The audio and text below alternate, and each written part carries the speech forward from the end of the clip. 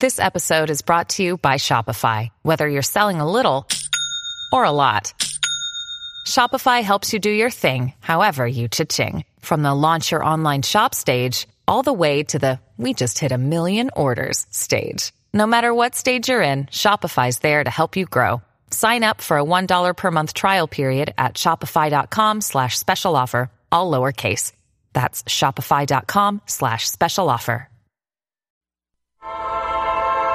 The Sour Hour is meant for the serious brewer. The Sour Hour may contain some seriously funkified content.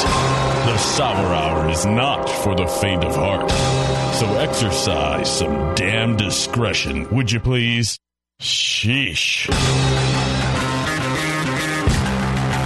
And now, here's the Sour Hour with Jay Goodwin.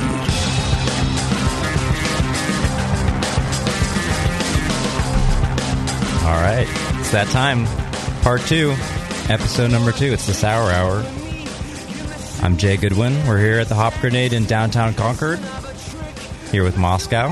How's it going? It's going good, man. You know, we're looking an awful lot like brothers these days, you and me. You're a good-looking man. That's a fact. I only said that to get a compliment of you. There you go. I'm glad it worked. Speaking of compliments, the lovely Bevo is here, too. Hi, Bev. Joining us in front of the glass, because there's some maintenance going on or something. Oh, wait. Now go. I got to turn you on. Is Bevo in here? Oh, yes, hi, there I am. Yes, I get to sit with you guys for a few minutes. Yeah. Maybe the whole show. Who knows? Maybe. Speaking of tonight's show, we're going to be talking to Lauren Salazar from New Belgium Brewing Company. Lauren is literally a sour beer legend, so it's a great honor to have her on. Anyone who's ever met Lauren knows that she's one of the very best people in an industry full of great people, so pretty excited to have her on tonight. For those of you who, didn't get a chance to catch us last time, maybe this is the first time you're tuning in. This is the Sour Hour, and we're going to be talking about sour beer. So we're going to have on brewers, authors, home brewers, microbiologists, bloggers, anyone who is involved in the process of sour beer. That's who we're going to talk to on this show. Along with that, we're going to be chronicling some of my experiences. Just a reminder for those of you who listened before and those of you who didn't catch the first episode, I work at a brewery called The Rare Barrel. All we're doing there is making sour beer. Making sour beer and memories. That's it. Those of you who visited our tasting room in Berkeley know what I'm talking about. There's something special about walking into a place with like 6, 7, 8 sour beers on tap, and there's only a few places really in the world where you can get that, and we're proud to be one of them. So at the Rare Barrel, we're dealing with sour beer every day. It's all we talk about. It's all people talk to us about. We do have other interests, so if you want to, talk to us about football or something like that. I guess I only have 2 interests, football and sour beer, but, That's it, huh? We're multi-dimensional. We're at least 2-dimensional people. But, the point is we experience sour beer on a daily basis. It's always on our minds. It's what we're talking about. So, we want to share the knowledge, the bits of information we get from other people on this show, and we want this show to be, one of the definitive resources for sour beer information, whether it's coming from our experiences at the Rare Barrel, secondhand from other breweries who are making great sour beer, or the guests that we have on the show. So we're excited to be here. Dedicating a special Brewing Network show just to sour beer is pretty exciting. I hope all you guys out there are excited too. Yeah, well, judging by the response, people are jonesing for a show like this. I think we got a lot of really advanced brewers out there who are starting to, or maybe even they've been doing it for a while, barrel aging and doing their own sour beers, and they are, there's a lack of information out there, really, as we've noted. There's been more and more information about beer in general in recent years, thanks to us and many other sources. Absolutely. And there's just not a lot of info about sour beer. Yeah, the Brewing Network has been huge, and I'll see forum posts or people discussing sour beer making techniques, and the knowledge that people have today compared to, when I was starting in brewing 6 years ago is astronomical. I mean, there are some incredibly talented home brewers out there making great, really world-class sour beer that's on par, or if not better than some of the commercial breweries making sour beer. So it's an exciting time to be a part of this, and we're happy to be doing it here on the Sour Hour.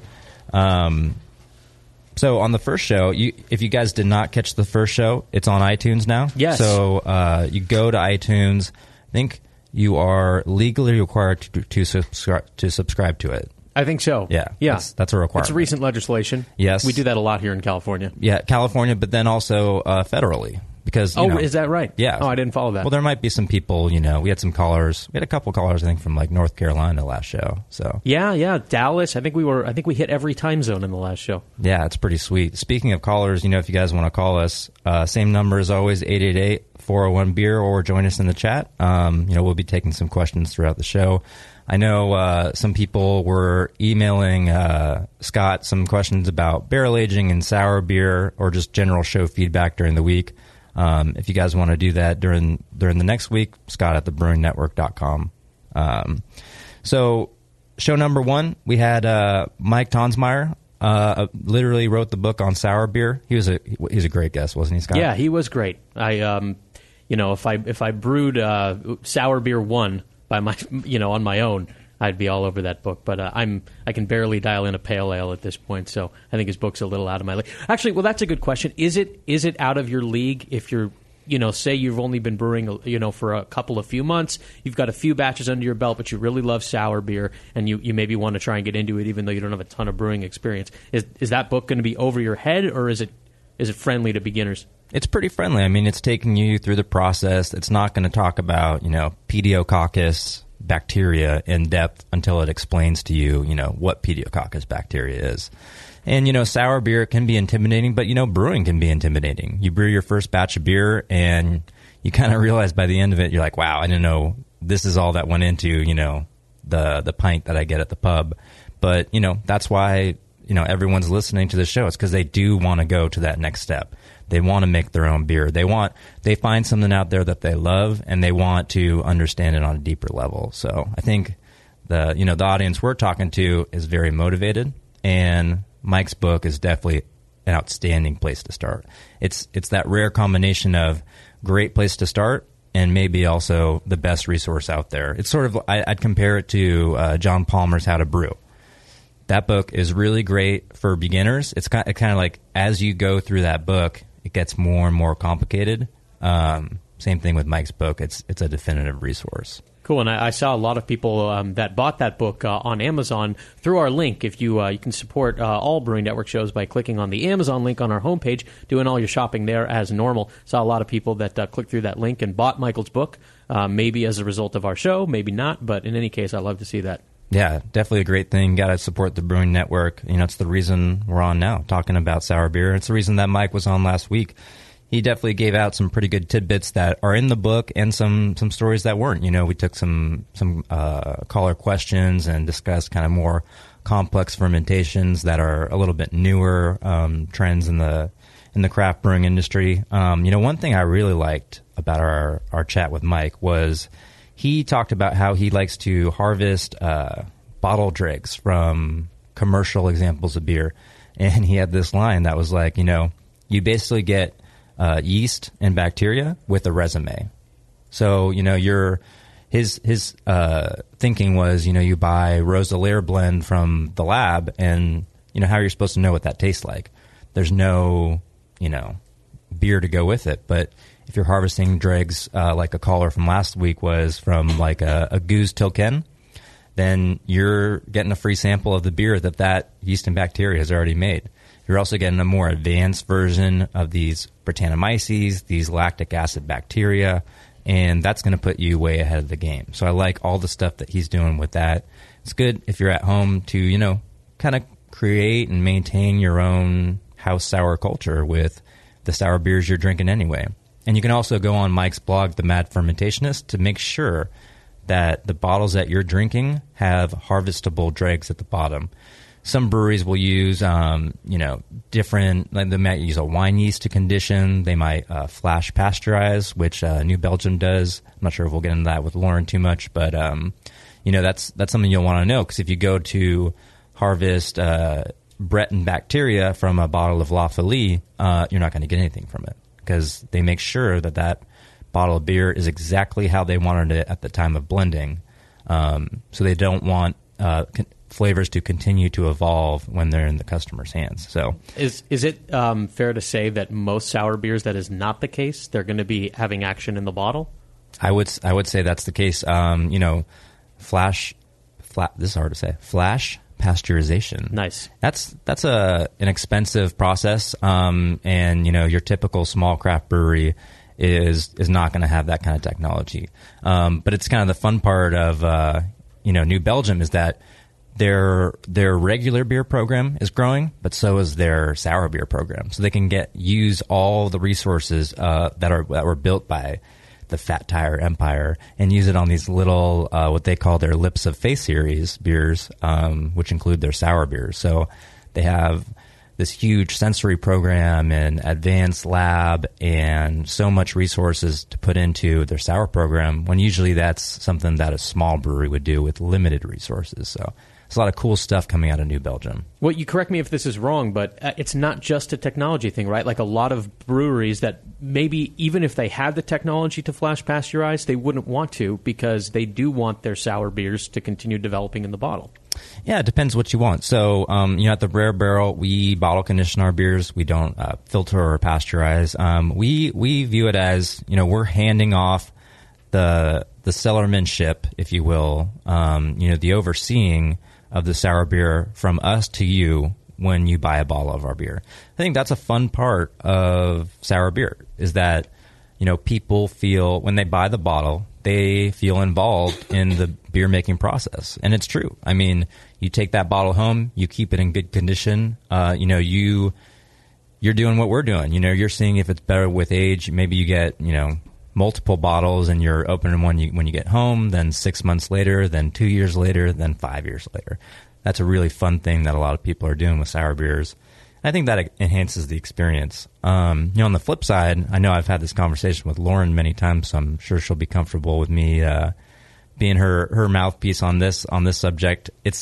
She views it as, she wants to lock in her blend. This is how she wants the beer to taste. This is the best possible time to harvest this beer from these barrels, and I want to lock it in so you guys drink it exactly how I imagine it being at its best. And it's also, more stable that way.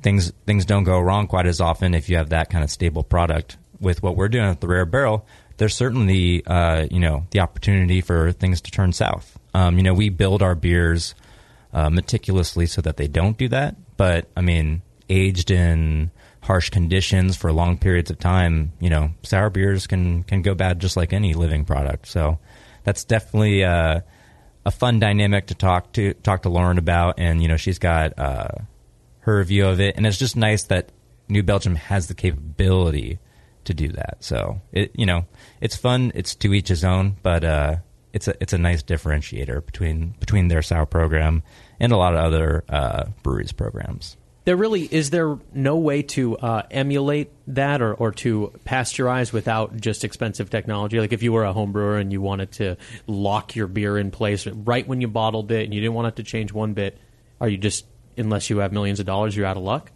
One kind of, I have not had much experience with filtration. I've never worked at a brewery that filtered their beer or pasteurized or anything like that. But one thing that comes to mind is, just kegging it and keeping it cold.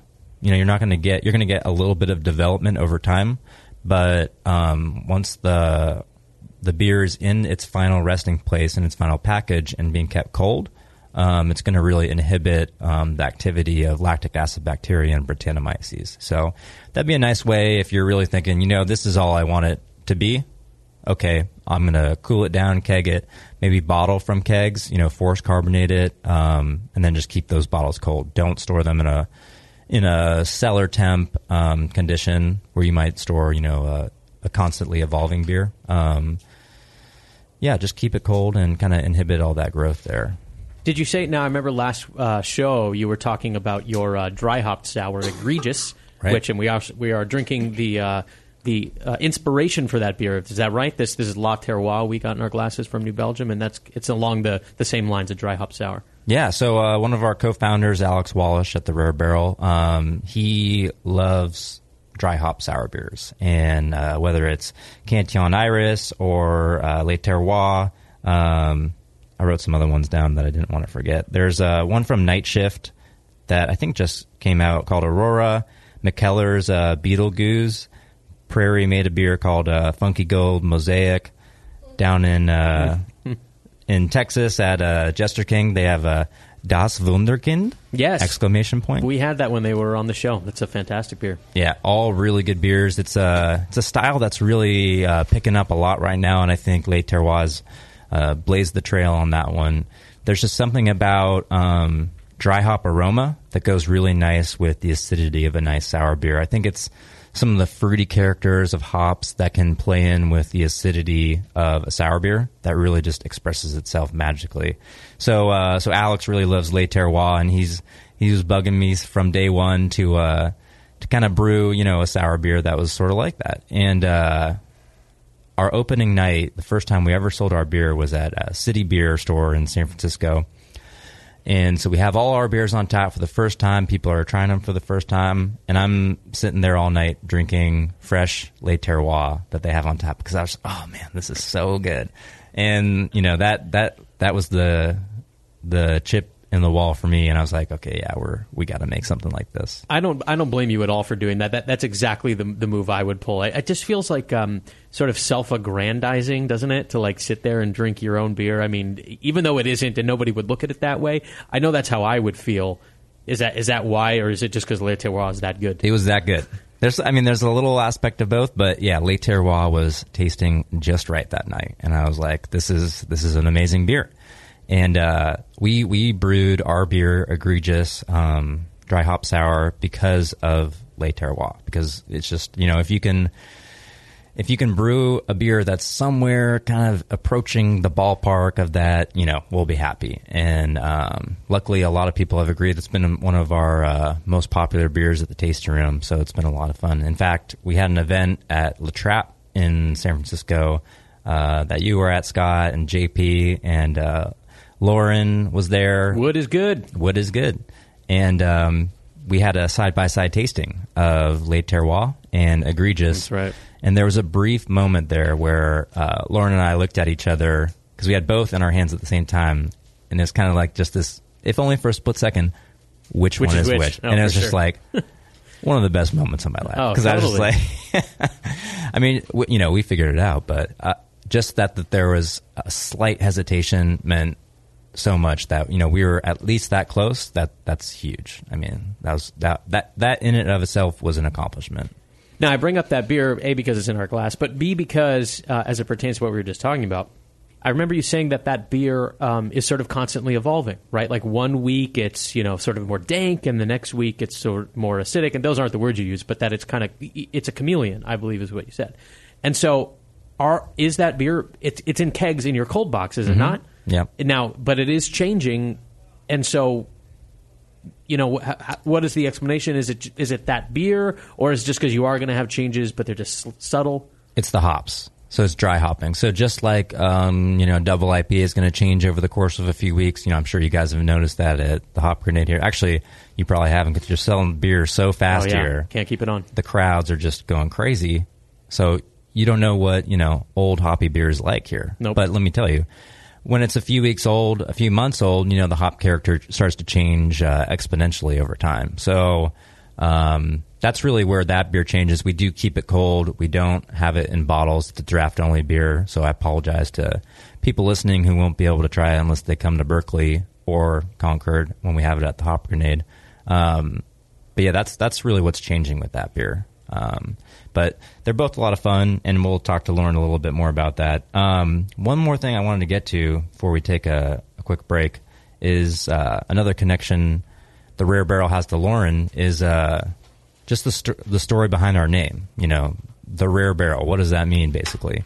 And the Rare Barrel for us is a mission. We feel like, there's this idea of, every sour beer brewery has this dream barrel somewhere in their brewery. And we're excited by that because we've heard a specific story about Lauren and a dream barrel that we'll talk to her about in a little bit. But ooh, titillating. Our program at the Rare Barrel is basically every year we're going to search our warehouse for the best barrel of beer that we have. So we're going to do this for the first time next year, and we're going to pick out the best barrel we have.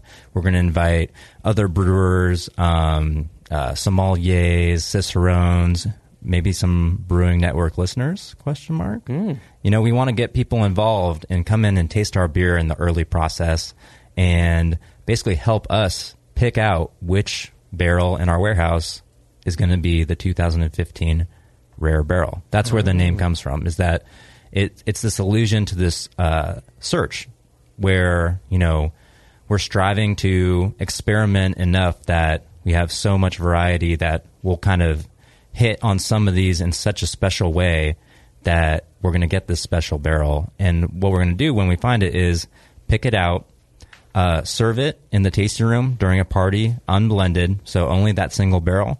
And then we're going to take that empty barrel and use it to propagate its specific yeast and bacteria forward into future batches. So every year, that year's Rare Barrel will go on to make other beers made by the Rare Barrel. And in that way, we're always trying to build on our greatest successes. It's kind of like evolution in an oak barrel. Yeah. It's what they've done with pot strains over the past I don't generation. know anything about that. Well, neither do I. I've read about it. In books? Yeah, and apparently it's gotten stronger in recent decades, and it's because, according to this article, the rope is it's used for rope, right? So the rope is stronger. Yeah, exactly. It can support like 10 times the weight it could in the 60s, and that's because they used the best, and then they spliced it in with the other really good one, and then that one became the mother of the whatever, and then now you have these ropes that can just lift a Buick. Wow. Yeah. Incredible ropes. Yeah. But that's just really the same concept, though, isn't it? Yeah, it's all about always getting better, always moving forward. And, we try to do that with all our beers anyway. But just to have this overarching program going on at the Rare Barrel, that's just a fun goal to have. And we'll get into Lauren. That program is basically, we named the brewery. We started this program all after a story that Lauren is intimately involved with. So we'll get to that a little bit. But hey, feel free to join the conversation with us. Call us, 888-401-BEER. Join the chat and ask us some questions. I think we'll get to some in a little bit. But, yeah, let's take a couple-minute break. I need to drink some more of my Le Terroir and just get ready to talk to Lauren Salazar from New Belgium Brewing Company. This is the Sour Hour on the Brewing Network. Hey, my brewing brothers and sisters, this is Jamel Zanisha, and I love a bold, hoppy beer, one that spits resin in your face and makes you cry uncle. There are a lot of great hoppy beers out there, but at Heretic, we want to make something as bold, dank, and resiny as possible. We use hops at every chance we get, including multiple dry hop additions. The result is Heretic Evil Cousin. This light golden, 8% Imperial IPA has an easy malt character that helps take the edge off the massive bittering, but it takes a back seat to the in-your-face hop character. We make sure this beer finishes dry so the hops can jump out and slam you in the taste buds.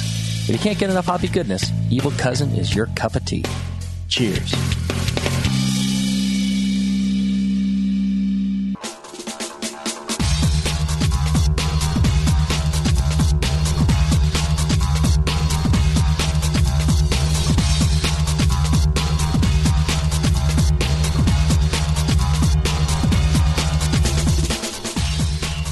We're back. It's the Sour Hour coming to you live from the Hop Grenade in downtown Concord. It's going to be a great show tonight. Just really excited. You can feel it in your bones, huh? Yeah. Lauren's on in just a little bit. We're drinking her beer, Le Terroir, Dry Hop Sour. One of the beers that inspired us at the Rare Barrel. Super exciting. You can join us in the conversation about sour beer and how awesome it is. 888-401-BEER, or join us in the chat. Do we have any questions so far, Scott? Yeah, well, let's do a couple of questions that we got via email during the week. And the first one is from Brewing Up Trouble. And he says, Jay, how do you prepare the Rare Barrels barrels for sour beer? What's your preparation? The Rare barrels. Good question. And, let me just start by saying I think this is one of the most important steps in sour beer making, and it's often neglected. It's kind of not really the sexy part of sour beer making is kind of the preparation. But basically it starts with an inspection of the barrel. Doesn't matter what kind. You want to inspect the outside for cracks and breaks. If there's any spiles in the barrel, which is kind of like what is it like? Like a toothpick on steroids, kind of plugging hole, like a plug on the outside that's plugging a previous hole. You're basically looking for anything that's going to cause a leak in the barrel. Leaks in barrels are very bad. They can introduce oxygen. They, let beer hit the floor and you're losing beer. And then the worst part is you have to clean up that mess. And that's just like such a pain. If you don't know what's going on, it gets all sticky. Fruit flies come over. And then the fruit flies, they want to get in the barrel. Yeah, fruit flies are bad enough. But then they want to get in the barrel and really drink all the sour beer. But with them, they're going to carry acetobacter, which is going to ruin the whole barrel. So it's just like all these issues are in play. So that's kind of the exterior part of the barrel prep. Then look inside the barrel, get a flashlight, shine it around, look for foreign objects. I don't know what's in there, but you want to take them out. Sometimes a winemaker will use oak inserts. So there's like weird oak and plastic in there. Yeah, you're going to want to get that out before you put beer in there. Smell it, make sure it smells good, and then you're going to want to fill it with a water solution. So that's going to confirm that not only do you not have leaks in the barrel, but it's also going to preserve the barrel until you're ready to fill it. So you're going to want to do for about a standard size wine barrel, and this will go pretty equivalent to bourbon barrels too, but it's about 1 pound of potassium made by sulfite, and you can get this at More Beer, some of your local homebrew shops, so check around for that. And then a ½ pound of citric acid. Top it off with cold water, and that's going to be your storage solution. It'll be good up to 4 to 6 months. When you're ready to fill it, turn it upside down, get all that out of there. Make sure you can rinse it thoroughly, because you don't want that kind of leftover sulfur flavor and aroma in your beer. How intensive of a wash do you need? Like, are you talking a pressure washer, a garden hose, a trickle? It's great if you can do pressure. What we use is sort of like a thin barrel spinning head with a pump. You could probably use some boiling water if you don't have access to that. You can steam. Steam will work well, but pressure is going to be really good. Pressure and temperature will work wonders. And then the last thing I want to mention is just flush the barrel with carbon dioxide before introducing any beer to it, because you don't want excessive oxygen pickup when you put your beer in there. Slow introduction of oxygen is what you're looking for through the staves of the barrels over time, but not an excessive introduction of oxygen right up front. Gotcha. All right. Well, you want to? We'll get to more questions a little bit later, but I'm jonesing for some Lauren. Yeah. What do you think? That sounds great. Hi, Lauren. Lauren, are you there? I sure am. How's it going? Great. How are you guys? Doing really good. Thanks for joining us on the Sour Hour. Are you getting all prepped for the Great American Beer Festival next week? Yeah. We being from Denver. Being from Colorado, we prep. For 6 months prior. So you're never not prepping? We're never not prepping.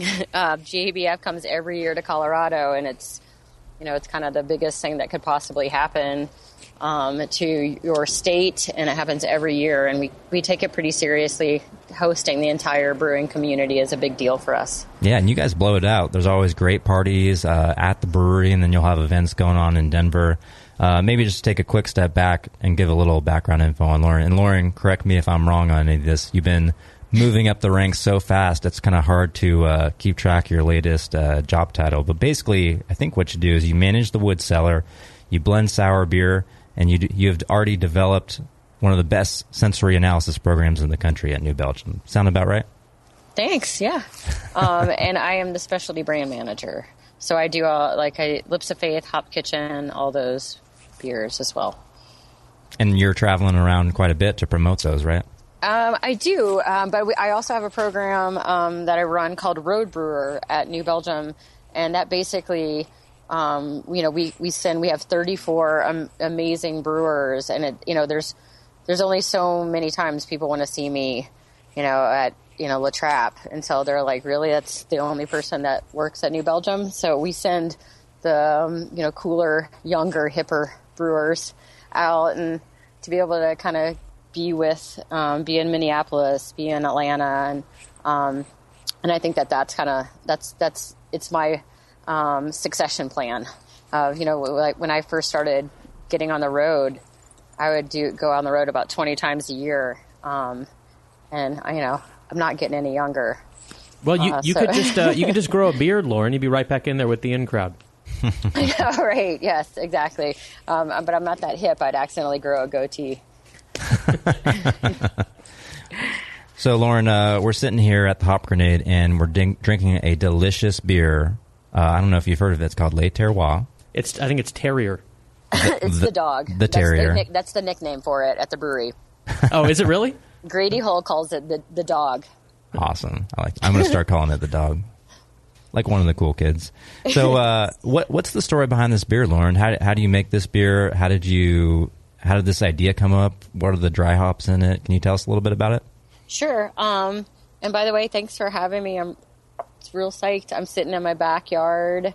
I took the day off because it was 75 degrees and nice. Gorgeous in Fort Collins. I took the day off, and I'm sitting here drinking a beer on my back patio with my dogs, and thanks for having me. We're happy to have you. Are they terriers? They are not. No. I have mutts. But the Le Terroir, it kind of came to be, I was doing a hop selection one year, and it was kind of for one of the first years Amarillo came out, and in that first year, it was just, gosh, I mean, it probably was one of the best things I'd ever smelled. It literally smelled like mangoes and papaya and just all the juiciest of tropical fruits. And I am not a big IPA fan because I don't love bitter. I really enjoy sweet, malty, sour is really where my pendulum swings. And I was telling the rest of the guys at Hop Selection, I was like, I want to drink this.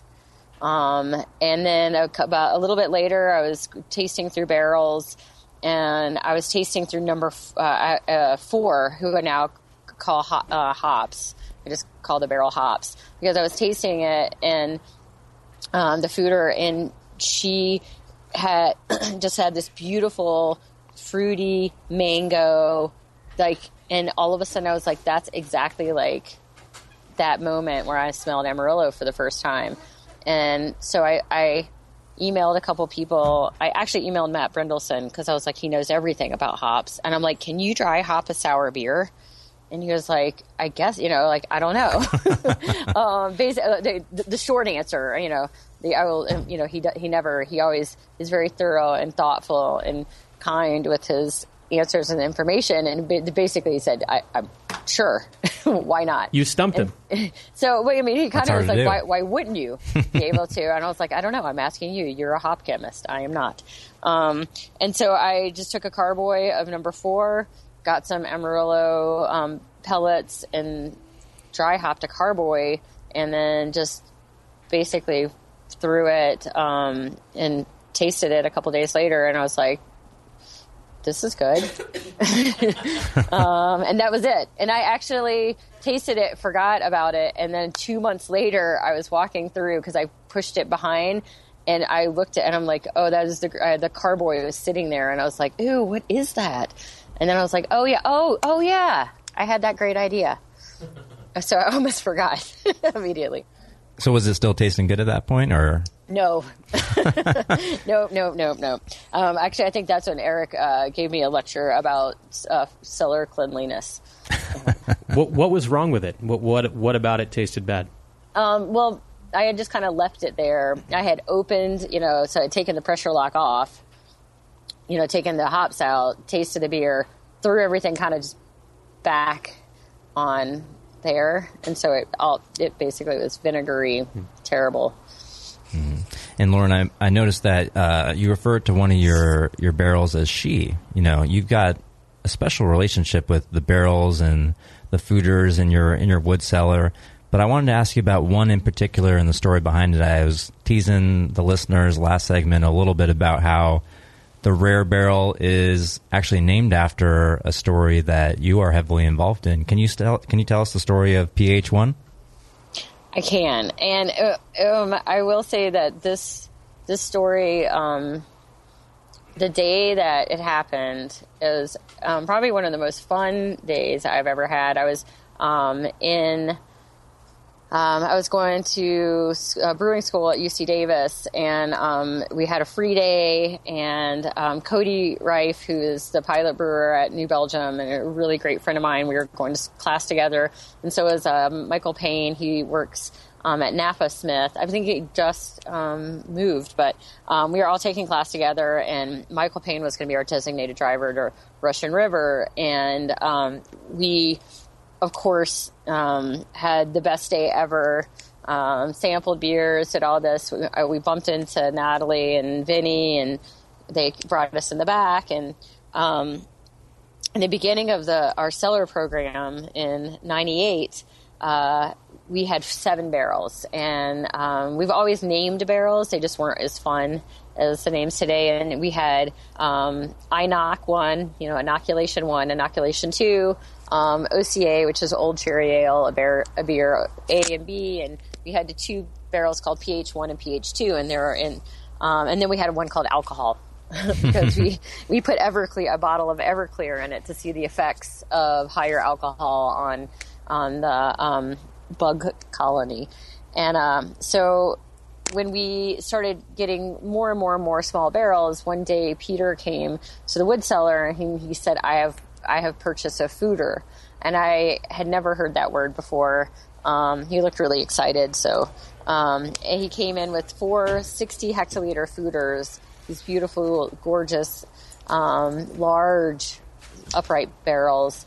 And as we started getting more of these larger fooders, 100 hectoliters, all the way to 220, over time I didn't really need the smaller barrels anymore. So Peter said he wanted to give a bunch away. Peter Buchart, my brewmaster, and so he said, go through all of the barrels and write what you want to do with them. And so I said, okay, I'm going to go write keep, blend, or dump, because at that point I'd kind of let a lot of barrels go. I'm sad to say, ashamed to say, to vinegar, and I just. It was like, we'll dump those and kind of get rid of them. And he said, okay, I'll take all the ones that you want to dump and I'll give them away.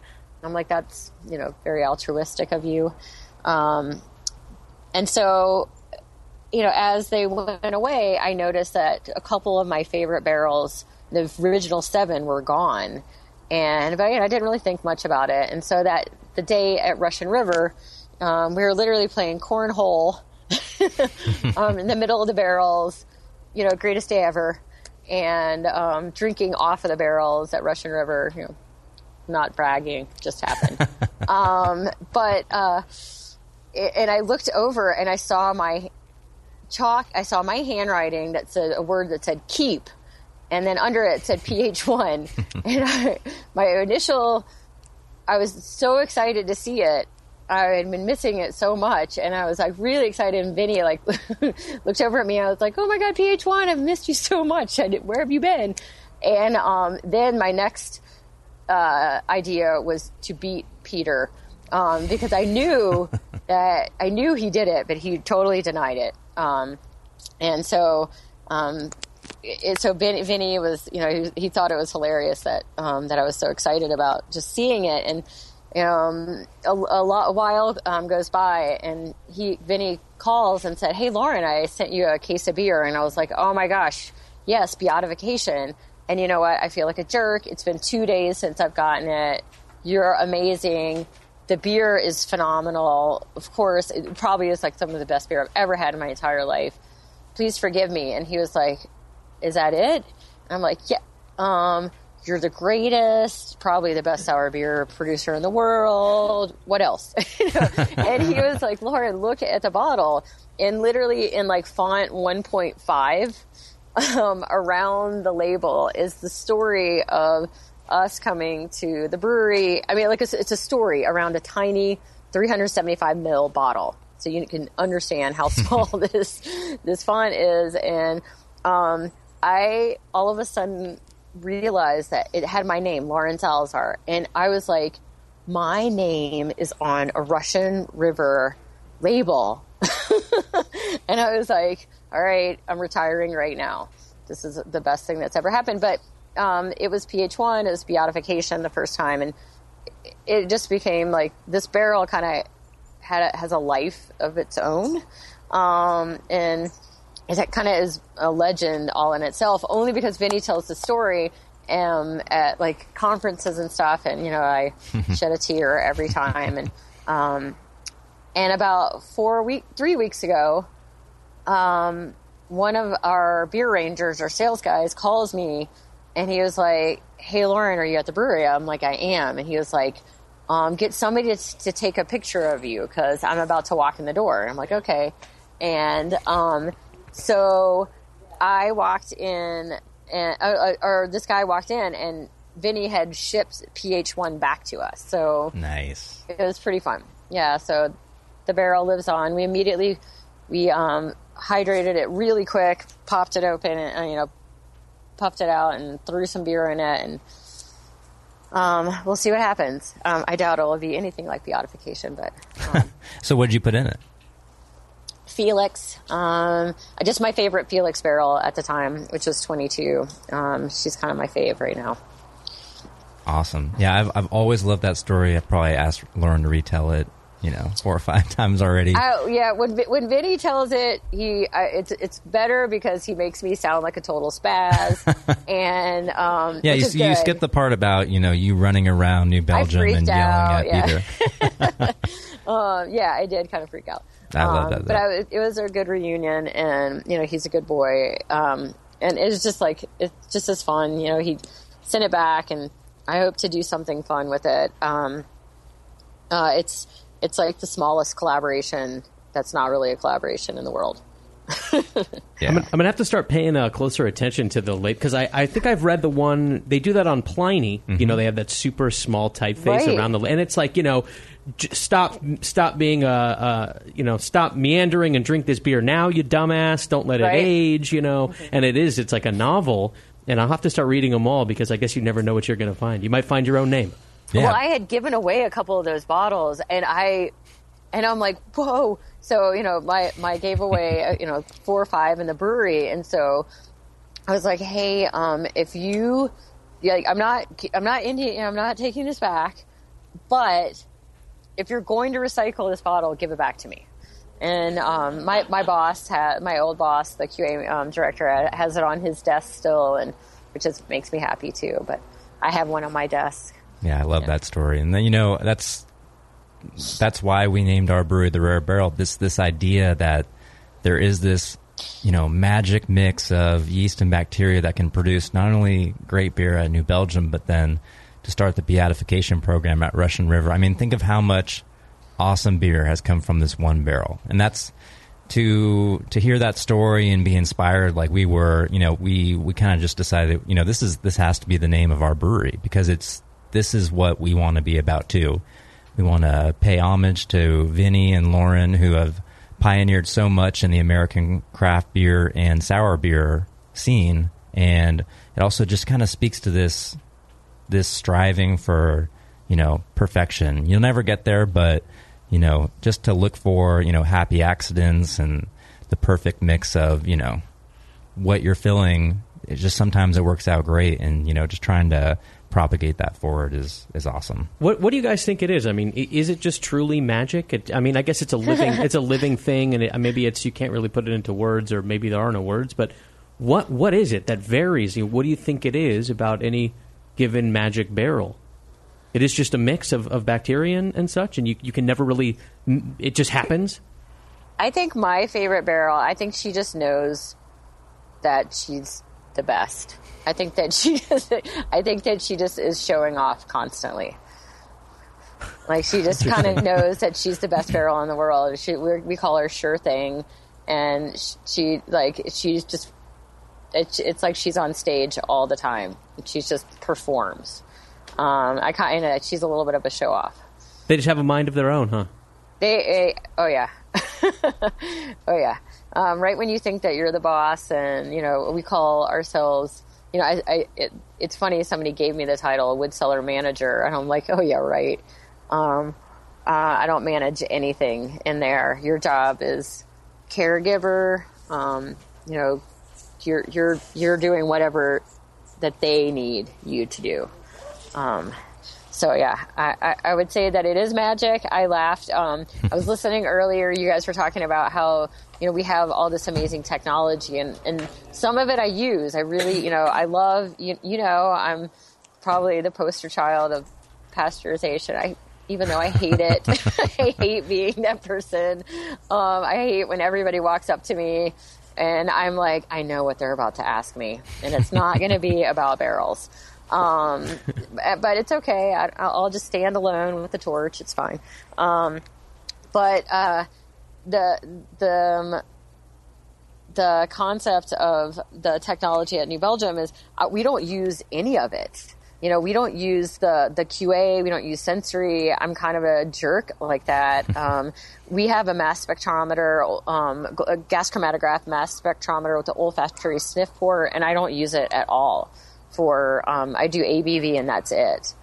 In the wood cellar, the rest of it is just me tasting. I just make sure the TTB likes it when I hit the ABV, and that's about it. That's awesome. Well, Lauren, I want to get a little more into all your sour beer blending techniques and kind of your secrets at New Belgium.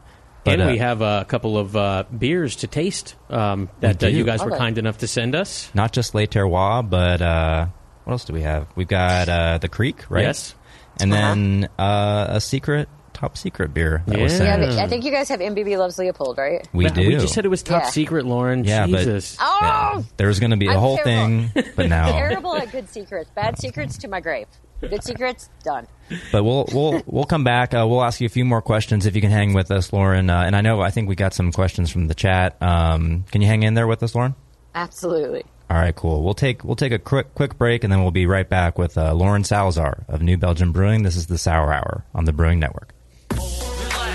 Are you a member of the American Homebrewers Association? Well, you should be. Members of the AHA can focus on brewing beer, and the AHA takes care of the rest. The American Homebrewers Association advocates on behalf of homebrewers like you to legalize the hobby in all 50 states and make sure that beer laws make sense. Plus, there are many great benefits that come with your AHA membership, like pub discounts that give you awesome deals at bars, restaurants, breweries, and more. Zymergy Magazine and eZymergy for tons of articles, how-tos, easy-to-follow recipes, and news about the hobby you love. And access to the members-only content on homebrewersassociation.org. But the AHA can't do it without your support. Join today so the American Homebrewers Association can keep fighting for your home brewing rights. Visit homebrewersassociation.org or join right now from the homepage of the Brewing Network website. Relax.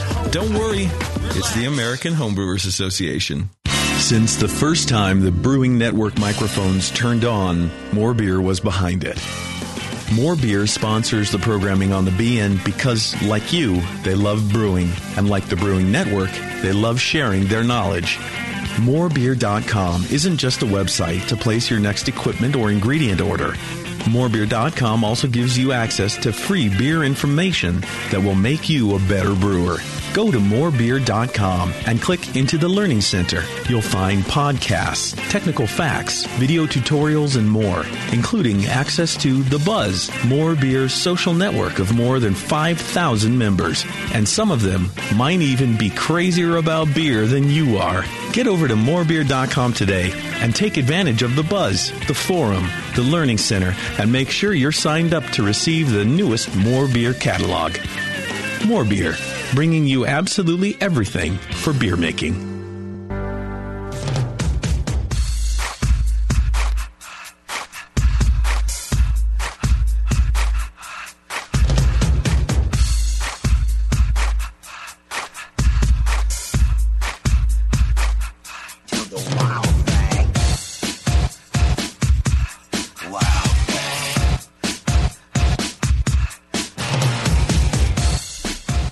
And we're back.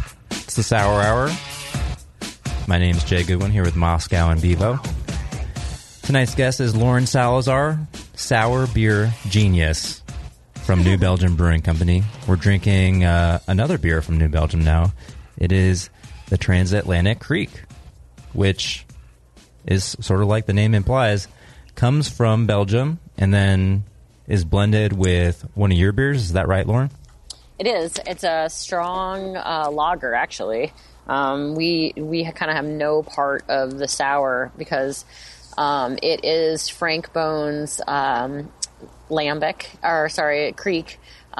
lambic, and far be it from us to even try to go there. So we brew a strong golden and basically blend it kind of for a beautiful blender.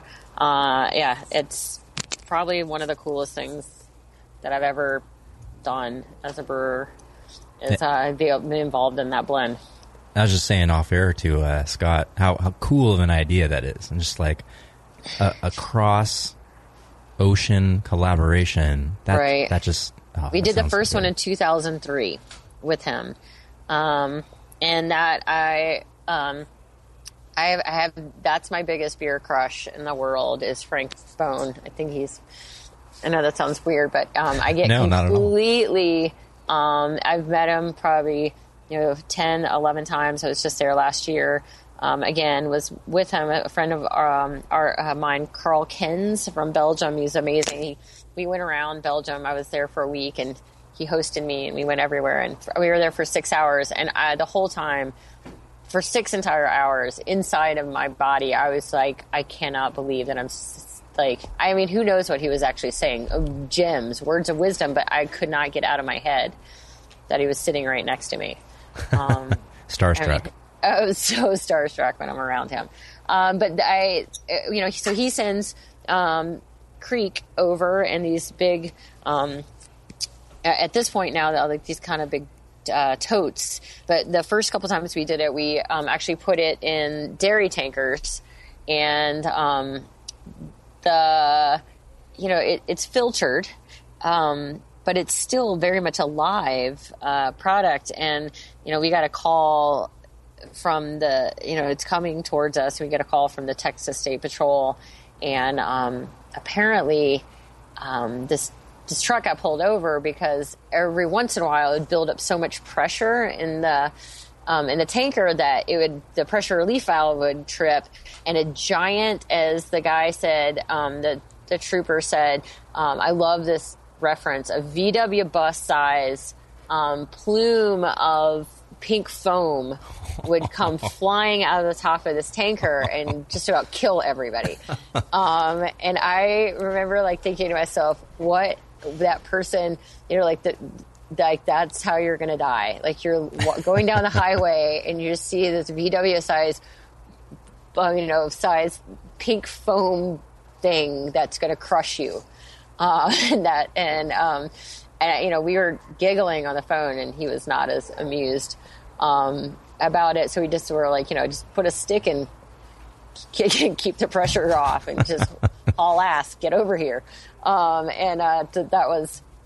That's kind of my favorite transatlantic story. Nice. That seems like an extreme example of the kind of blending you guys do there. What's more of your typical approach when it comes to blending at New Belgium, and just your guys' overall philosophy on marrying flavors together when you're comparing all these fooders and these different base beers?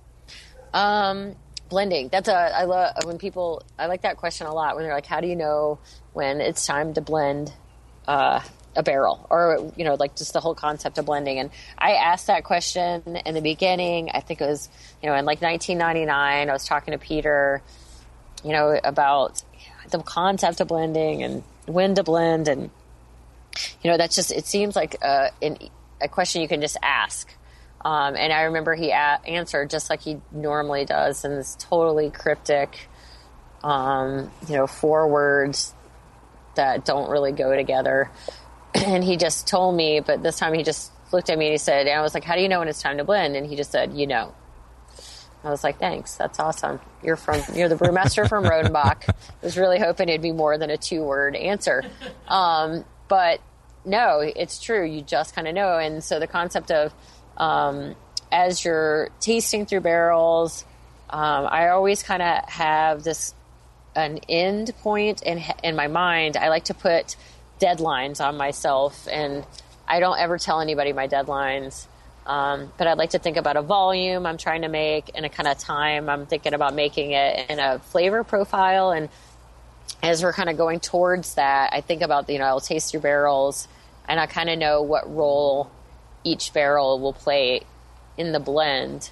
But I'm kind of, I like to play around with the barrels. We have a blend tank, a stainless blend tank. So I have the ability to, if a barrel is becoming a little bit more sour than I'd like, too fast, if it was a smaller barrel or a older kind of really mature barrel that acidifies really fast, I can pull some of that beer out, put it in stainless tank, and then take a barrel that's not progressing fast as I'd like, and put it into that barrel and kind of give it that sour. And so I kind of like to manipulate ages, and I'm kind of sneaky like that. And I like if I really like what one barrel is doing, I'll take that and pull some of that out, and I'll take it and give it to another barrel. So I'm constantly thinking about the end result and then kind of moving stuff around. I try not to over manage, micromanage my barrels, but I really like the concept of being able to give them, if they're kind of like misbehaving, kind of giving them a better example of what I would like them to do. It's a suggestion. So let's talk, Lauren, about this creek. Walk us through the process once, you were just how it's made. Step 1. Oh, Transatlantic Creek? Yeah. That's pretty easy. Frank Bone sends us creek, beautiful, amazing creek. We try not to drink all of it. And it is amazing. Every single brewer, production worker in the whole brewery knows the day that it comes. We're all standing there with little taster glasses. We're like, please, I just want one little sip. And then we move that into a vessel. And then we basically we brew something called bean, which just means bone. Bone means bean in English. So we brew a bean, which is a strong lager. And we'll literally taste the bone. We think about the blend. A lot of times we'll manipulate the bean brew just at the last second. We'll mess with malt ratios or mashing, or depending on the flavor of the creek. And that's that's our fun part of it, is to try to think about, if it's sweeter, we'll mess with the finish gravity, we'll mess with the mashing regimen to try to come up with a drier beer to blend. If it's really tart, we'll kind of maybe do the opposite. And then, blend, carbonate. That's it. It's, that's it. Getting a creek through customs, that's really the hardest part. Lauren, you've had so many successes coming from the new Belgium Sour program. What are some of the big mistakes you guys have made over the years, or what do you think are some common mistakes that, in general, sour beer brewers make? The biggest, there's two. It's whenever someone says, "What's your weakness?" It's your weakness and your strength, or whatever. I would say that there's one thing: people either don't wait long enough or wait too long. A lot of times people sample too much from their barrels. You'll get a big giant headspace, creates a really great environment for Acetobacter. So that's sampling too much, sampling too often, and then you'll end up with a sour beer, yes, but not the one you intended, or just not waiting long enough, and they're kind of being in an intermediary stage where a lot of esters and other things are kind of have been pulled apart and maybe not put back together by the love of Brettanomyces. I would say the second thing is waiting too long. That's kind of what I've been seeing lately, is the biggest flaw, I think, in a lot of people's beers. People will tell me that they have a beer that's been aged in a wine barrel for 3 years, 4 years, and in an environment that's not perfect for that barrel. So therefore, it will absolutely take on very heavy vinegar notes. And that there's something to be said about, I understand extreme sour, but it has to be the right sour. I think a lot of homebrewers have been used to hearing, taste your beer, see where it's at, right. Always be, So true. That's so true. Well, I never thought about that. Is there a rule of thumb then for how often you should be doing that, so you're not doing it too much and creating that headspace and ruining your beer, but you're also able to monitor it effectively? Well, we at New Belgium, we have this amazing luxury of a thing called a fooder, and it's there's 100 hectoliters, 220 hectoliters. They're monsters, and so and there's just me, so I can't really. I sample about once every month, every couple months. I kind of walk through them I taste everybody at least once every 3 months. And, but if you're one brewer with one barrel, a home brewer with a barrel, it's just almost impossible to not taste. It's just making sure that you have the Vinny nail in the bottom and you're tasting from the side and the liquid and not the top. And I think that you just have to get to know you're going to find a time, wait for a while, 3 months, whatever, that you'll find, depending on the size of your barrel. And once you find that it is progressing, that's when you kind of have to really think about it. It really has to do with size, surface area. Because if you're thinking about a 60-gallon small barrel, I don't know, when's the first time you taste it? 3 months was usually the first time I'd ever taste a barrel. 3 months is a good spot. Yeah. We do the Vinny nail. We take. We're kind of interested in what's happening in the first 3 months. We actually take samples, not so much for tasting, but we test gravity and pH. We take readings on gravity, pH, and temperature every 10 days to 2 weeks about. But that's right. One big, initial investment for the brewery was a density meter, which is basically like a fancy version of a hydrometer jar and hydrometer. And what we can do with that is we can take a small sample. We can have just a tiny, tiny bit of beer, and it'll tell us how much sugar is left in it. So we're not wasting huge amounts of beer by, checking in on it every 10 days. We're doing the same thing with pH. Both of these instruments can also read temperature. So... and I'm always checking the tops of the barrels to see, how much headspace there is. We do that for sure. Yeah, and fooders, there's a big, there can be a big open space on top, so you definitely have to monitor that. We're at the Rare Barrel. We're actually doing a 3-year aged beer, but the way we're doing it is a little bit different. We're not topping off, but we are. Brewing a beer, it's our first batch. It's batch number 1. We brewed it, put it into barrels, and then a year later, we brewed the same recipe again, and then took all those barrels back and put them into our blending tank, and then refilled oak barrels up to the top. So they're not really sitting for too long of a time with a big headspace due to evaporation or sampling or anything like that. So that's the thing is. That's a really great solution to that problem.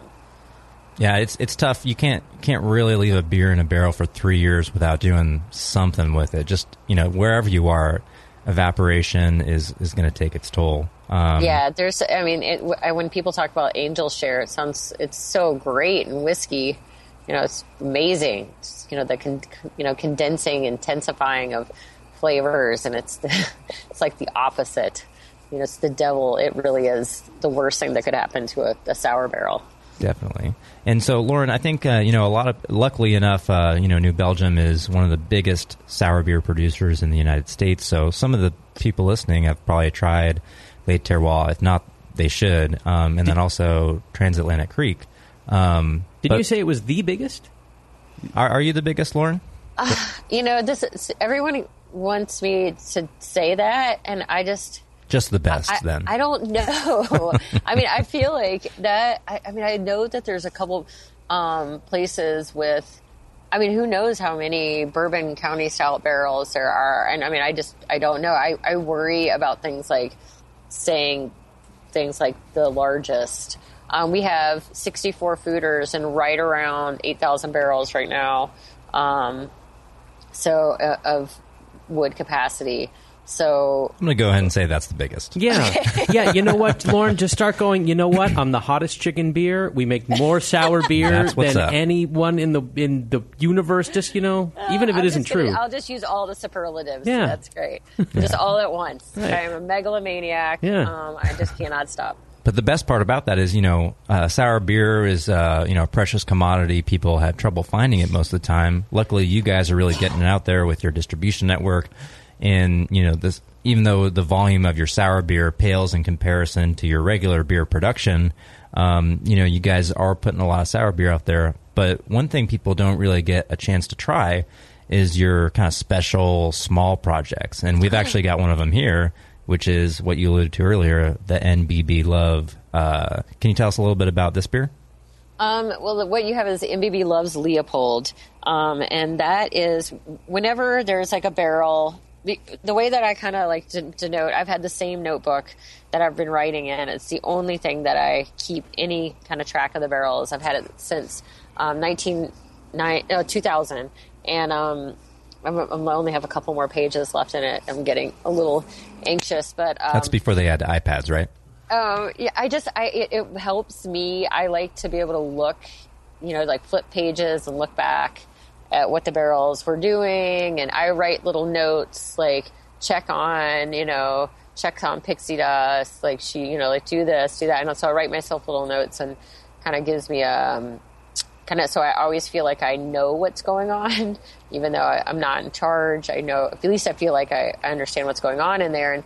And every once in a while I'm tasting a beer and I'll write little notes in there. And I'll write little hearts next to the fooder. And I'll usually will pull, if I just find a fooder, the concept of making sour beer is blending. It's, making sour beer is easy and, just deplete all the sugars, you have sour beer, but it's really very, single, and it's all, the blend is all, the fun part is taking that sour and building complexity without completely destroying what you're kind of the whole point of it. And, but every once in a while you'll be tasting a barrel and you're like, this is it. Like, this barrel is unbelievable on its own, that single barrel, the rare barrel kind of thing. And we'll pull some of that beer off, and I just literally we'll just shake carbonation into it, and we'll sell it or just drink it in the tasting room. We call it NBB Love, and so it's like NBB Love Oscar, that's our dark base beer, or NBB Love Felix, NBB Love Felix, that's the light base beer. But we'll take. Now we'll find those barrels, and we get barrels from Leopold Brothers Distillery in Denver, who I will just say another superlative, the best there you go. the distillery in the world. They're absolutely, in my humble opinion, I think that these guys, Todd and Scott Leopold, the Leopold Brothers, they are the paramount of what's happening in craft distilling. And we get we have the really huge honor of being able to get sole kind of rights to their fruited whiskey barrels, and they do really proper, beautiful whiskey, and then they'll fruit it with with real fruit, apple whiskey, peach whiskey, blackberry whiskey, and cherry whiskey. And it's this blackberry whiskey barrels. We'll put the one beautiful Love Oscar. He'll call and say, hey, I'm going to dump, the 12 barrels, and we get them on a truck within the hour. they come up to Fort Collins, and we're ready. They're waiting, and so within like a 12 to 20 hour period of dump, the whiskey dump, like we'll actually have them full. So it is like this relationship that I hold, like kind of like it was one of the things I hold dearest and to my heart is our relationship with those guys to get these barrels, because I mean, Jay, you know this, like finding a really good barrel source and a supplier who cares and you have a intimate relationship with is becoming harder and harder and harder, and it is the number one thing about our production. At the aforementioned What is Good event, this beer was on, right, Jay? That's correct. Yeah. So now, Lauren, is this the same batch? That might be, because I'm making. He's been giving me cherry whiskey barrels because he just started making cherry whiskey. He hails from Michigan, so it just only goes to show. I mean, it only is right that he makes a cherry whiskey, and so I bet that was, and it's luscious. What it does, and it's fun because people always think like there's no fruit added to it. Is the fruit that you get only comes from the barrel that has held blackberry whiskey, and I swear you can taste blackberry in it. Oh yeah, yeah, it's there for sure. For sure. Nice whiskey background notes. It's well in balance. There's a little acidity. It's really an amazing beer. Is this? If someone's in Fort Collins, or let's say someone's coming out, there's a lot of people listening who might be, well, maybe a lot of people listening is an overstatement. There might be a few people listening who may also be going to GABF. You didn't listen to my advice to Lauren. We have every single person on the planet listening. Oh, yeah. This is the best podcast ever. Episode 2. There you go. But, if they're going to be in town, for GABF, will this beer be there? Do you guys have some specialty? It at the festival. Wow. On the floor? Privileged. Yeah, on the floor for sure. And we did last year too. This is kind of this is my favorite beer that we make. Just because of, it's like, you find this barrel, it's so great. And then you kind of take it one step further and, it's like that very, I love complexity. I love adding one more ingredient. I'm terrible as a cook. I'm the worst about adding like 4 extra things at the end. And I love gimmicky beers. And I mean, I hate even calling them gimmicky beers, but I love that when people just put 3 extra words on it. When you're reading a beer and it's like, that's 8 words. I'm like, those are the beers that I love. That's right up our alley. So you'll definitely be able to taste it there. I think I have it there. I think it's even at What the Funk, maybe. Awesome. I'm sure Justin at the Star Bar will have it. Chris at the Falling Rock. I mean, I'm sure it will be everywhere. Great. Now I can see where Jay has taken a lot of cues from you, Lauren, as you probably already know. But naming their beers is clearly one of those things, because each of their beers is like a sentence. The names, Complexity is not a vice. I love the names. Is that your latest? The Rare Barrel beers. No, but that is a good name. I was just saying that complexity is not a vice. Hey, thanks. I just got to taste your new ginger Sourtooth. Sourtooth Tiger. Yes. Still for sale at the Rare Barrel this weekend. So good. Thank you very much. Thank you. It means for a that. lot. Yeah, it means a lot coming from you. Definitely. Well, we just had a bottle share at my house a couple weeks ago, and my friend Rachel from Oakland brought it for us, and yeah, it definitely, in the midst of 40 people, just running around the house trying to make sure that they don't miss that. I snuck it ever so quietly out, poured myself an entire glass, so green. Oh, so that's like the cardinal sin of bottle shares, but poured myself the whole glass, and then I quietly announced the Rare Barrel's over here. For Lauren, it's not a bottle share; it's just a bottle. There's no share. Yeah, exactly. I almost didn't bring it out. Now that is the worst when you do that at a bottle share. You put it in the very back of the fridge. It's that good. Well, I do have one sophomore question for you as it pertains to adjuncts, since that beer has such a pronounced ginger character. And it's maybe not odd, but has either of you ever had a beer that uses ginger as an adjunct? I'm making one right this Oh, minute. you are? Ooh. Okay, well, great. Well, but it's not a sour beer. It's for the Lips of Faith series. It's called paired ginger beer. I'm making a ginger beer. The intention is for it to be a great beer and then an amazing mixer. Cocktail mixer. Totally. Well, and my question was, is there any, I mean, I'm sure there's a lot, but is there any adjunct you would say you wouldn't want to use that? I mean... Durian. Oh, yeah. Who was talking about that recently? Everybody. That's the funny thing, because, you're like, I feel like we have put every single thing in a beer at this point. I mean, you name it, we have tried to make a beer with it. And my friend Alex Johnson in North Carolina and we went on a durian hunt because he was sure that we should make a durian beer. And when we finally got it, I was positive that we should not. Yeah. I don't blame you. I've never been so sure of anything. And you know what? 24 hours later, in my mouth, I was still sure. It does not go away. Yuck. You know who was talking about it very recently on one of our other shows? Was Dan Gordon, who was saying that for new Gordon Biersch employees, they haze them by making them taste, having like durian yogurt, durian ice cream. They take them out to like all expenses paid dinner at like a Thai joint, and then for dessert they force them to consume durian. And if you can survive that, you can work at Gordon Biersch. But you can't make a New Belgium beer, apparently. I'm gonna go with no. That's not gonna happen. Yeah.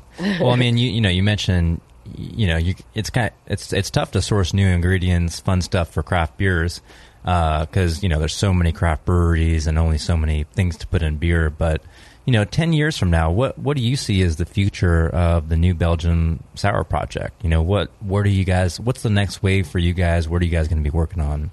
Well, I wanted to tell you that tonight at 6:00 we took the coffee beans off of the beer. We Jay and I, we both New Belgium and the Rare Barrel both have made coffee sours before, and we've been doing cold pressed. And I emailed them the other day and talked about just whole beans. We started it by doing whole beans, but Jay was kind enough to give me a lot of very, very specifics, and so we just made 20 barrels of this of the Oscar-worthy coffee, and I think that was super fun. And I love just kind of just figuring, like, when you're tasting beer, there's always like these little notes in them, and what does that remind you of? What can that go with? What can that do? But to be honest, for me, the future of our wood cellar program is I really would like to make more Lafayette. I think that I love making one-offs. I absolutely adore it. I love that. But for me, when I go into a beer bar and, like I see, what's the sour on? There's always like the old standbys, and I kind of I would love it if you could go into a beer bar and, in Philadelphia, you could go to the Monk's Cafe, and, Tom Peters would be like, you'd walk in and you'd see Lafayette and you're like, oh, the good old Lafayette.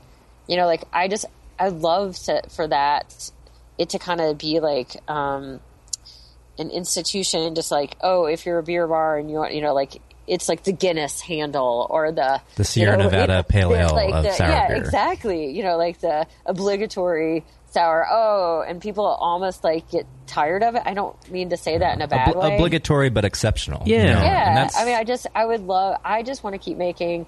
I just think that style, as we get weirder and put all these great crazy things in beers, like I am always focusing in how to make more Lafayette. And that to me is, I feel like that's the future for me, is to keep making sure that the foundation of the whole wood cellar doesn't get rocked by, all the shiny things that are out there. Definitely. I look forward to that world one day where you go, Yeah, I mean, you go to Vegas, and it's pretty barren. I mean, they'll have Sierra Nevada Pale Ale, they'll have Sam Adams, they'll have Lawfully, but other than that, I mean, you're really not going to find much. I'm like, there's a couple of the, like kind of those beers right now that, they might or might not come from Belgium, and I'm kind of gunning for them.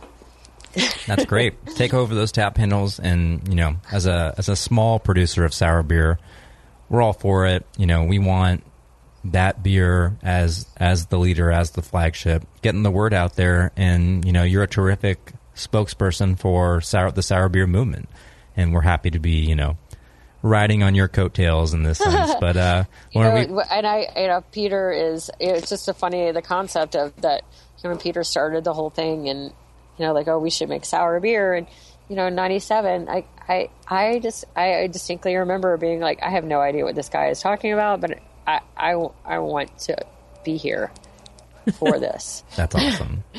Well, Lauren, we've taken up probably too much of your time already. You've been an awesome guest. We're so excited to have you. If you have time, we got a question from the chat. Yes, let's have Lauren help us answer this. Let's see. It is from Gay Kyle. He said, will leaving the beer on the yeast and trub during the duration of aging have a negative effect on sour beer? In the bottle? I think he means probably in a carboy. Oh, gosh, yeah. Yes. Okay, what kind of negative effect? Well, caprylic acid, for one, I would say is a really bad... for us, like that, I learned that was, you asked me, like, what are the things I learned the hard way, mistakes I made. I was so terrified to drain the foeders for years because I thought for sure, like, fully drain them. I was sure that I would drain the magic, as you talked about, out of it. And, one day I was, I'm using a barrel, and it was about 60 hectoliter barrel, and about 40 hectoliters into it, like solid matter started kind of coming out of it. And I was like, oh my gosh, that is a lot of truth.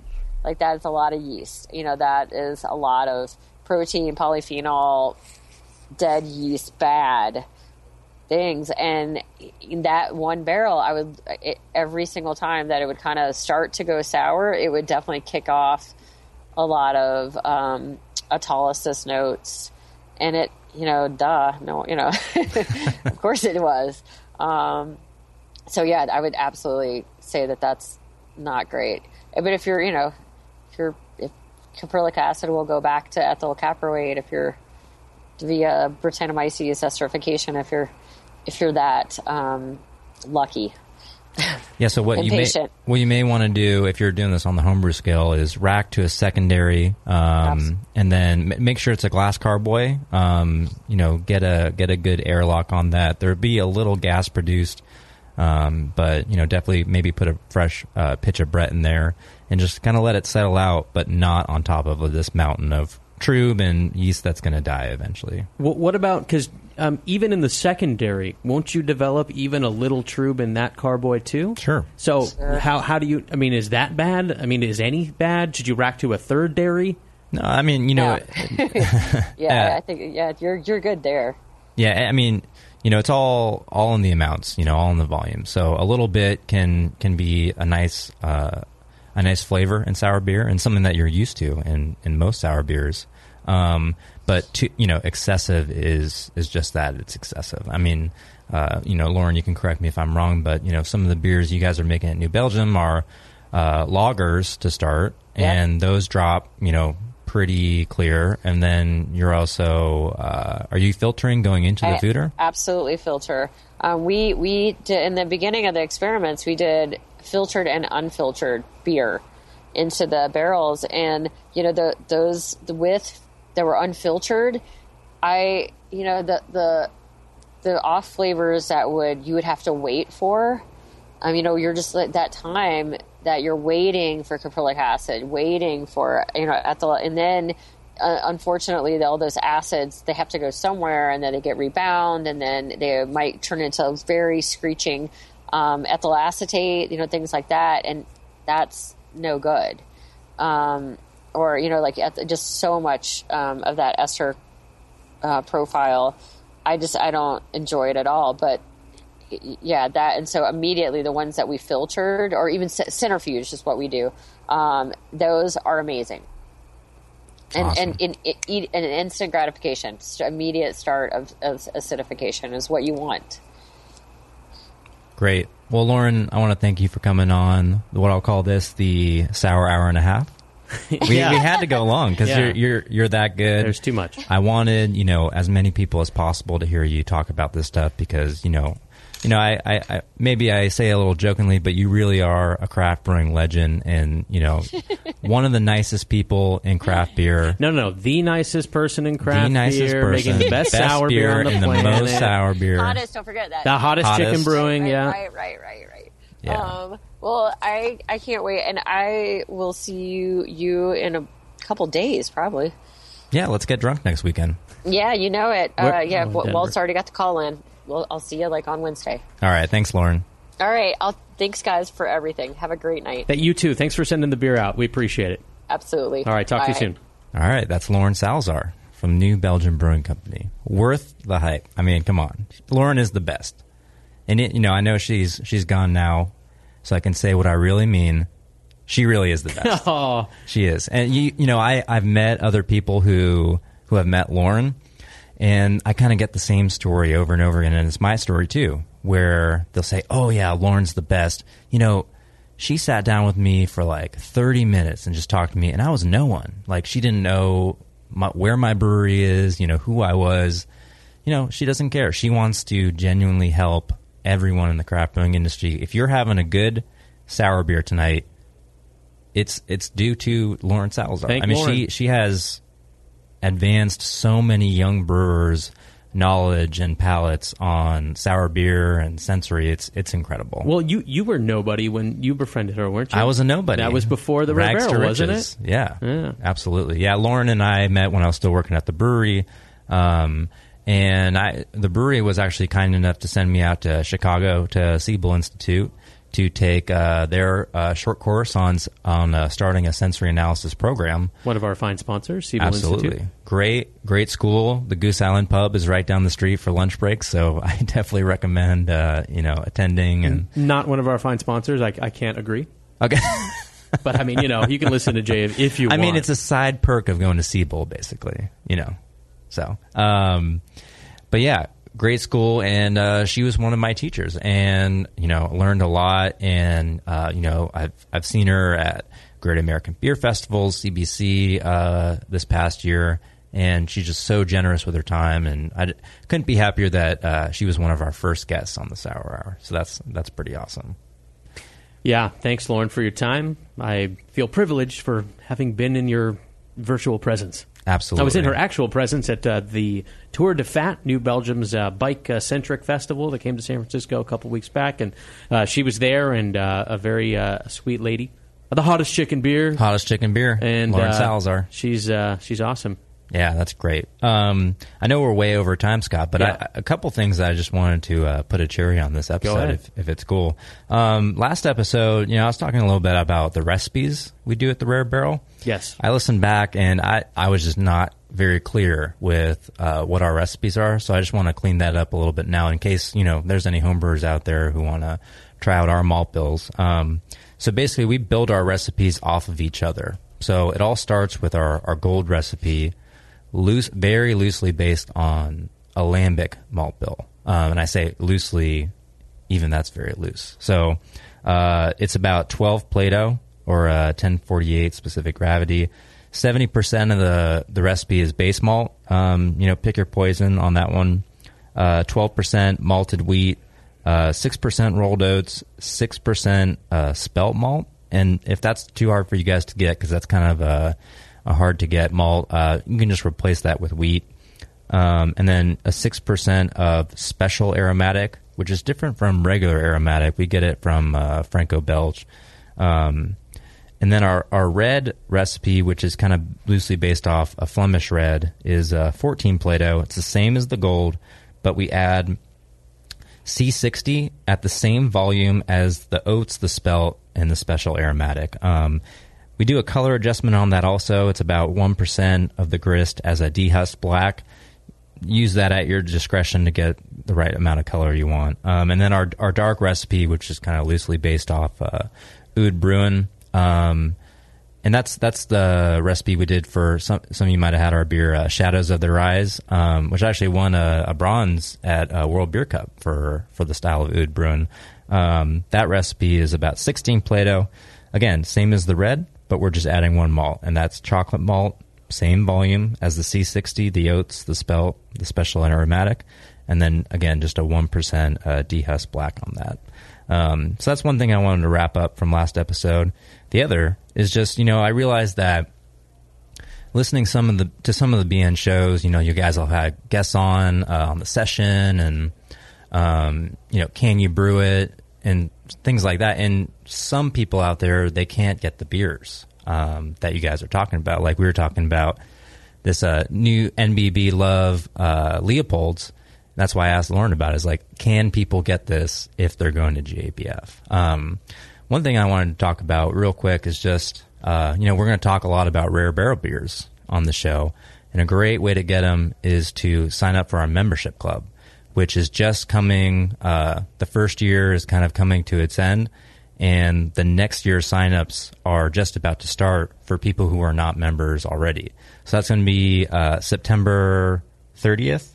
It's a Tuesday at 8 a.m. You get 10 bottles of sour beer. You also get the first right to purchase any of our other brands. If you don't live in California, we still allow you to get a membership. You just have to have you have to come and pick them up by a certain time or have a trustee who does live in California. So if you're hearing us talk about sour beers, you're a fan of sour beers, I encourage you to visit our blog, therarebarrel.com/blog, and get some more information on that. But that's just a bunch of info I wanted to spurt out there wrap up from the last episode. But I don't know. Episode number 2, I know we ran long, but how do you think it went, Scott? I think it was awesome. What's not to like? We have these great new Belgian beers in front of us, and including a couple that are hard to find or impossible to find. And Lauren's the woman, and you're the man. What can I say? Yeah. Well, this is what I think we should do next. Let's sign off so we can finish off these great sour beers from Lauren in New Belgium. How's that sound? I could not agree more. Let me do a little Bruin Network plugging as long as on the heels of the Rare Barrel stuff there. Please visit the Brewing Network store. Anything you purchase there goes to the bottom line of the Brewing Network and keeps programming like this on the air and keeps us developing new programming and allowing you fine folks to hear people like Jay. Yeah. Well, thanks to you guys for listening. Stay tuned for episode 3. Probably be in about a month. I say we do a double episode next time. 2 guests. What do you think? Oh, man, yeah. If you line them up, I knocks them down. All right, let's do it. Thank you guys for tuning in to the Sour Hour. We'll see you next time. Stay sour.